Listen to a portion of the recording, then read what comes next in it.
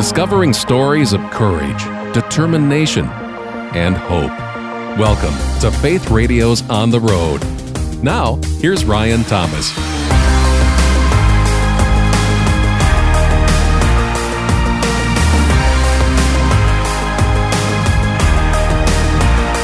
While some great voices are shaped by years of intensive training and study, and some take shape around the dinner table, competing to be heard with their 9 brothers and sisters, the tremendous recording artist Lydia Laird, behind this year's hit single, Hallelujah Even Here, was just such a talent. She grew up in a house of 10 siblings and a house of faith.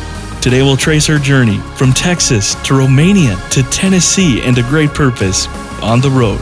It is just the absolute best to have you here, Lydia. How's today looking? I am literally in Nashville, Tennessee right now, and I'm looking outside my porch right now, and the clouds are beautiful, and they are lying and acting like it's not going to be 100 degrees outside, but it is. The clouds are telling you mistruths. I know. They literally look like Toy Story right now. I feel like if I step outside, it should be happiness and joy, but it's not. It's sweat and depression. I mean, I'm sorry on the one hand, but you said that in an almost poetic way, so I can't feel too terrible for you at the same time, you know? I mean, what can I say? I'm a writer. Now, this is the first thing that we need to discuss. You come from a family of 10 children. That has to be a fascinating way to grow up. And you said it makes you able to be heard in certain ways. Yes. People are always like, literally to this day, my friends are like, why are you talking so loud? Or why do you, like, when you sing, you project so much. And I'm like, well, I'm number 7. So imagine being around a table with 6 older siblings and everybody's talking and there's like multiple conversations going on and you're like, I just want somebody to pass the chicken. Like, you just have to like project. So yeah, I would say most Laird kids are pretty loud. So that's an interesting way to put it. It's almost a matter of survival. Just if you want to get nutrition, you have to learn to sing properly and project. Mm-hmm.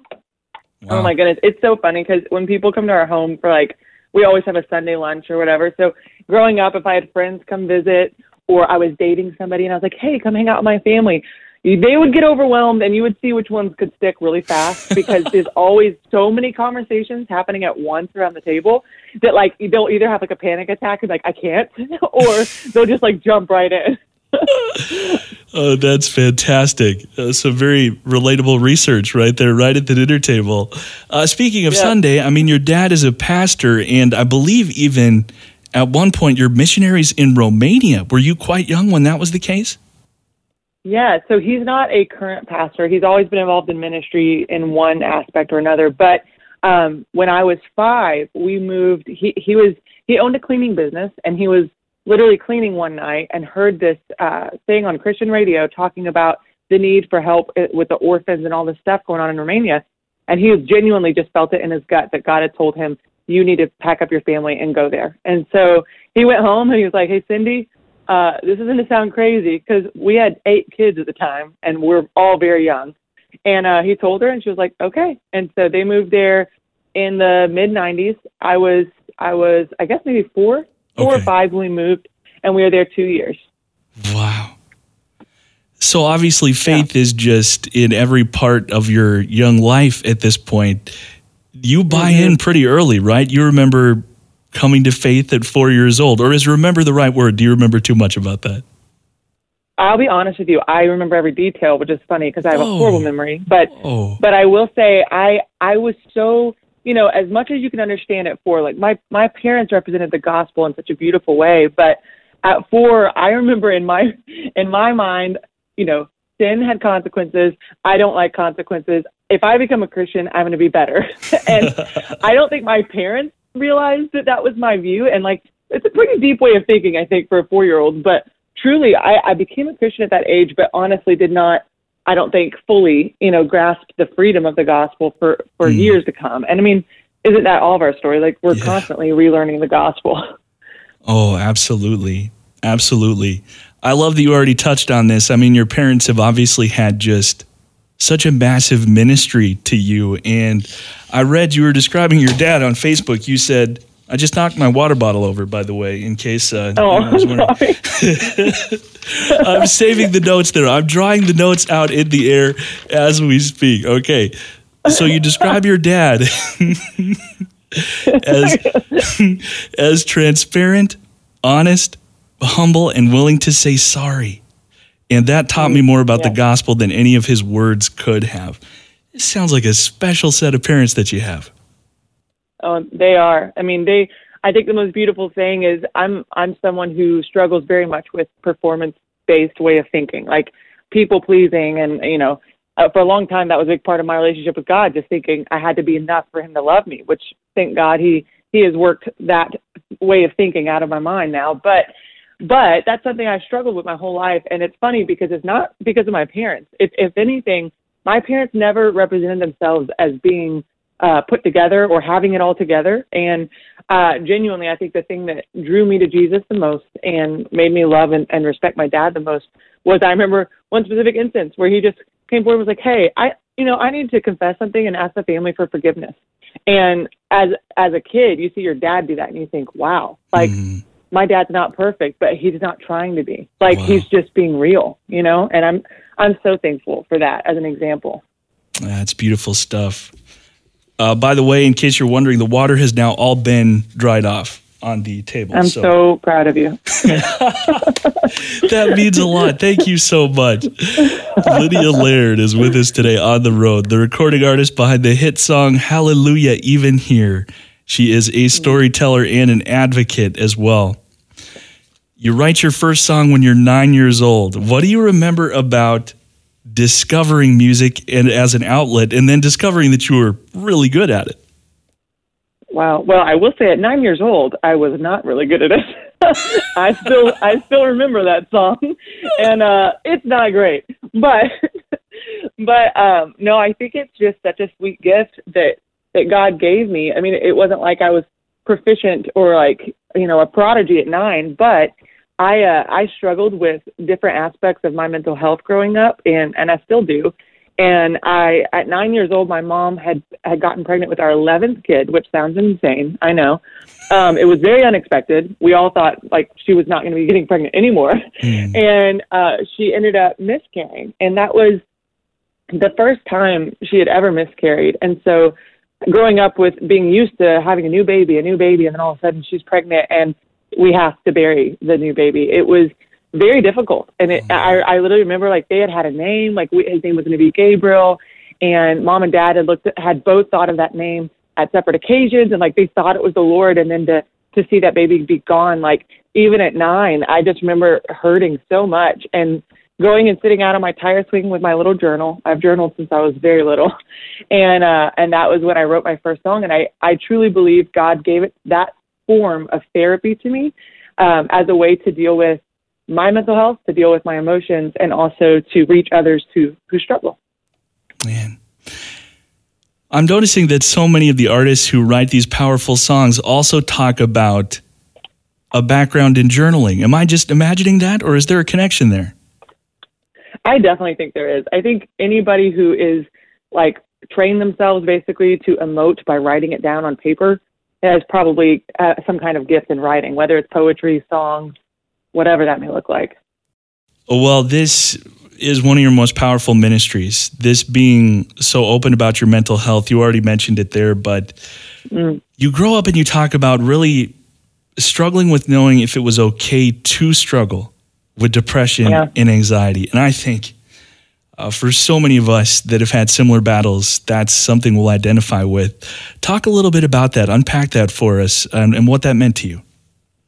Sure. I think, like I said before, I already struggled with this kind of, skewed view of the gospel that I had to be enough, I had to do enough. And I think for a lot of the church, a lot of believers, especially if they grew up like me and like a beautiful, wonderful home, but somewhere where you weren't necessarily learning about mental health or mental illness, like that was, I think for most people growing up, when I grew up, that's just not a subject that was spoken about. And for me, I would battle these things. I battled panic attacks. I battled depression. I battled anxiety. And I thought it was because I wasn't being a good enough Christian. And I think that's how we all kind of feel at times. Yep. Like, okay, I must not be in the Word enough. I must not, like, God must not be close to me right now, or I've disappointed him.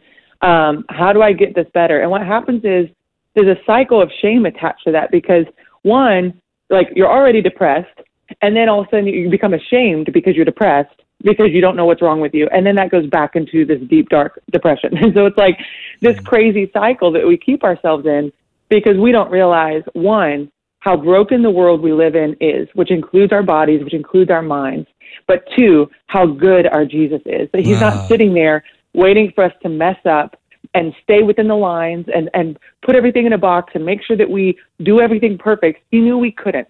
Like, he knew we couldn't. He took care of that, and now he's walking with us on our journey. And I think if the church and if Christians and even non-believers could take away this shame mentality and take away, honestly, I think for a lot of believers, it's fear. Like, we're so afraid. I mean, I'm honest with people. I used to mentor somebody, and at that time, I did not have freedom about my mental health. I was still very, very trapped, and she was on an antidepressant that was much needed. And I told her that she needed to get off of it and be in the Word more and go to God to be her source. Sure. And I was so wrong, and I didn't know. Like, it was, for me, it was fear. I was so afraid that, like, she must not be walking with the Lord. And, like, it was this horrible kind of theology in a way. I had a horrible view of the gospel and of our own brokenness. And since then, I've gone back and repented to her and said, hey, guess what? I'm on a medication. And it helps me so much. Thank you, God, for doctors, you know? Yes. So I do think if people could take away the fear and go, even if I don't do everything perfectly, God knows and he loves me. He's not looking for me to mess up and then making a mark against me. There are no more marks against me. I am free to figure it out. Like, try doctors, try eating healthier, try finding a counselor, whatever it looks like for you. But there's no shame attached to that battle. That is just beautiful stuff. Thank you so much for being honest about this. Thank you for that hope. That is just great. Lydia Laird, the recording artist, is with us today. As we continue to trace that story, you moved to Nashville then and begin to really pursue music intensively. And you talk about dealing with these profound ups and successes, and then just the real downs as well. What was the moment of decision in terms of your mental health journey to say, okay, there's more to this than I've unlocked thus far. I'm going to look and see what help I can get? Yeah, there was a point where I was working, multiple jobs. I didn't have my family here. I was pursuing what I believed God had called me to pursue, but by his grace, he had not allowed me to walk through that door yet, because I still didn't see the gospel clearly. And I would have said things wrong from stage, And so I was walking through the season of going, God, I don't understand why you called me here. I'm battling this depression. What's wrong with me? And I was in such a heavy season that I was feeling guilty even thinking about getting on meds or going to counseling or whatever. And I visited home and I went fishing with my oldest brother. And one, not only did he open up to me and say, hey, I've gotten help for that kind of stuff. I struggle too. And I had no idea. Wow. But he opened up about it, and that all of a sudden gave me freedom. And I went, oh, what? Like, he's a worship pastor in East Texas. And he literally took me fishing and goes, hey, Lydia, first of all, here's my story. You're not alone. Second of all, I'm going to ask you a question. He said, tell me if this is true. I'm worthless without Jesus. And I was like, well, yeah, that's totally true. And he goes, okay, what about this? I'm worthy because of Jesus. And I was like, well, yeah, that's true too. He goes, cool. You're kind of saying the same thing, but you're staying focused on the negative with that first statement. He said, I want you to start walking into the, I'm worthy because of Jesus, and therefore I'm free. Like, I'm free. I don't have to live in shame. And so something about that, paired with him being honest about his struggle, it encouraged me. I started going to counseling. I remember sitting in a doctor's office, literally in tears, and it was a Christian doctor. And I go, I don't know what's wrong with me. I've prayed. I've been in the Word. I can't shake this depression. And this doctor came over and hugged me, just scooped me up. And she said, Lydia, sometimes it has nothing to do with your spirituality. Sometimes it's the fact that you've got a hormone imbalance in your brain and you need some extra help. She was like, it's time for you to fight the right way. And that was when I first I got freedom, and I got onto medication that was not anything crazy, but it helped me. And by doing that in a weird way, regardless of if that's the answer for everyone or not, it showed me the gospel. God is not sitting here shaming me if I take one misstep. He is sitting here allowing me to walk this journey and use tools that he gives, and also know that he's going to walk with me on the way. And when I stumble, he's going to pick me up, you know? There's so much hope in this. And I love that you're so open about talking about it, because it is, when we talk about pandemics, and of course we've been talking a lot about pandemics in recent years. Right. This is a pandemic. I mean, everywhere you go. And even what's been extraordinary to me, being so blessed to have these conversations in the community of artists, you know, the people that are creating such encouragement, there's so much of this that people are struggling with. So honest to goodness, just thank you so much for being willing to talk about it. Dude, thank you. And thanks for giving people like me a platform to talk about it, because when I was growing up, I didn't hear many people speaking about this. Yeah. And I want those who are struggling like I was struggling and still struggle to find freedom and to know that they're not alone. Well, I love how this shows up in your music as well. And Hallelujah, even here, has meant so much to so many over the past really year. There is a message that is tucked into the bridge of that song that I didn't focus on as much until I was just listening to it this morning. And you say right there in that beautiful bridge of the song, sometimes nothing left to give becomes the sweetest offering, and sometimes choosing just to sing is the thing that changes everything. That is a beautiful piece of lyric. Can you unpack that just a bit? Yeah, it chokes me up every time, just because I think I'm so emotional. I tie so much to my feelings that I shouldn't. And I think as humans, we do that. What we feel, we think is reality. And so oftentimes it's not. But God cares about our feelings. He has given us feelings, and it's a beautiful thing. But I have found myself in seasons not feeling like I could worship, or not feeling like I could be obedient because I didn't feel it. And when I wrote that lyric, I was in a season where I did not understand what God was doing. I was hurt. I was confused why he would allow things to work out the way they were working out.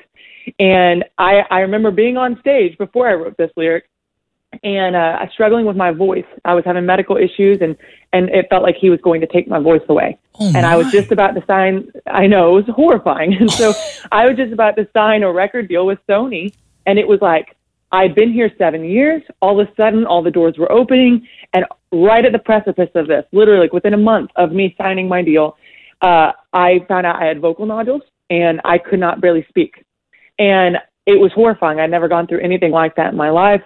And I remember leading worship with these kids and standing on a stage where I couldn't even sing, and I was just having to lift my hands. And I remember a moment where I felt the Lord, it seemed to me that the Lord was saying, hey, I know this is a good gift I've given you, but if I took it away, would you still know that I'm good? And that was hard. Man, it was hard. And I remember getting on my knees and feeling like, and to others, this may not be the biggest thing, but to me, it was everything I'd worked towards, left my family for years. For others, it might look like losing a job or, another medical diagnosis or a relationship ending or whatever. But it was this thing that seemed so good was just all of a sudden leaving. And I had to get on my knees. I wasn't feeling very holy. I wasn't feeling like, okay, yeah, I totally trust you. I didn't feel like that. But I knew that there's power in choosing in spite of feelings. And truly there was, and it's the same thing we see with, Paul and Silas in the prison when they're like sitting there at midnight. They know they could die. They've been beat up, thrown into a prison. They have no idea what the end goal is, but they still knew God's character. And they worship, and what happens? Like the prison walls come down. They end up saving the prison guard and his entire family come to Christ. Like all this crazy stuff happens, and it's like, we don't worship for what he's going to do necessarily, but we do worship him for who he is, in spite of how we feel, because our feelings do not define that. And so for me, it's like, man, that bridge every time it makes me choke up, because that is a choice that every one of us who loves Jesus is going to have to make many times in our lives, where we're going to have to say, God, I believe, help my unbelief.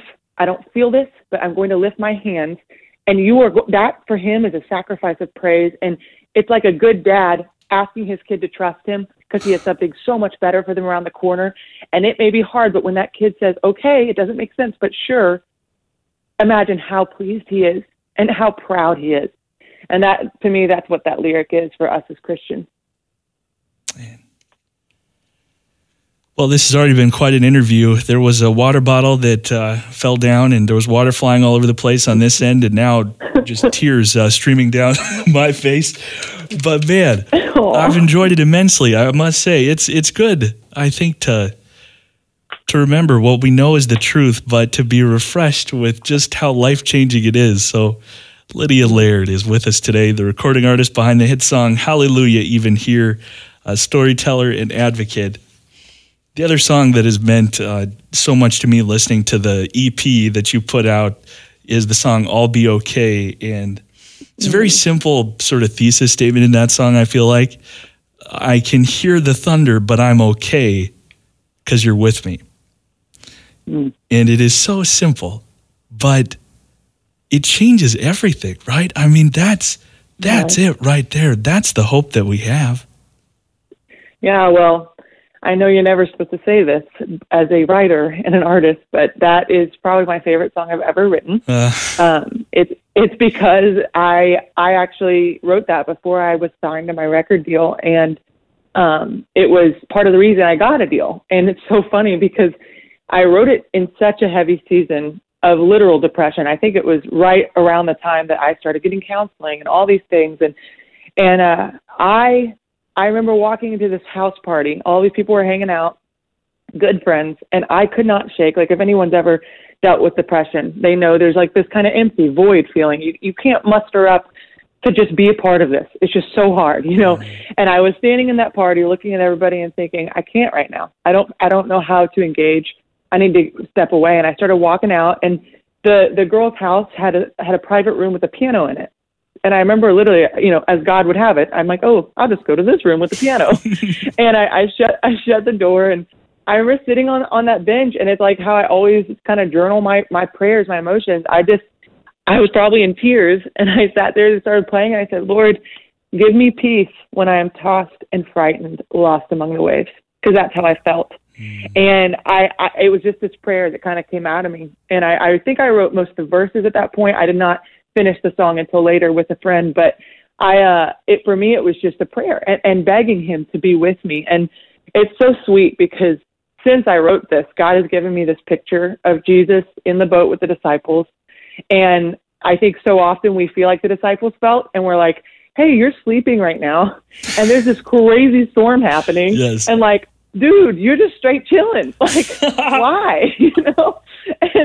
And I think it's so funny because Jesus wakes up and he's like, don't you know me well enough to know, like, this is not where it ends. Like, I wouldn't have brought you all the way here to let it end right now with me sleeping. Like, if I'm sleeping, you probably don't have to freak out. And it's funny because I don't know that that's exactly how they were all thinking, but in my mind, I've gotten this sense because my emotions are so up and down, and because I do battle depression, there are seasons where I feel like he's sleeping. And sometimes I have to remind myself, well, if it feels like he's sleeping, I must be good. Like, he's not going to let me die here. Like he has a plan. He's already walked every painful path ahead of us and sealed victory at the end, and then come back around and said, now I'm going to walk you through it.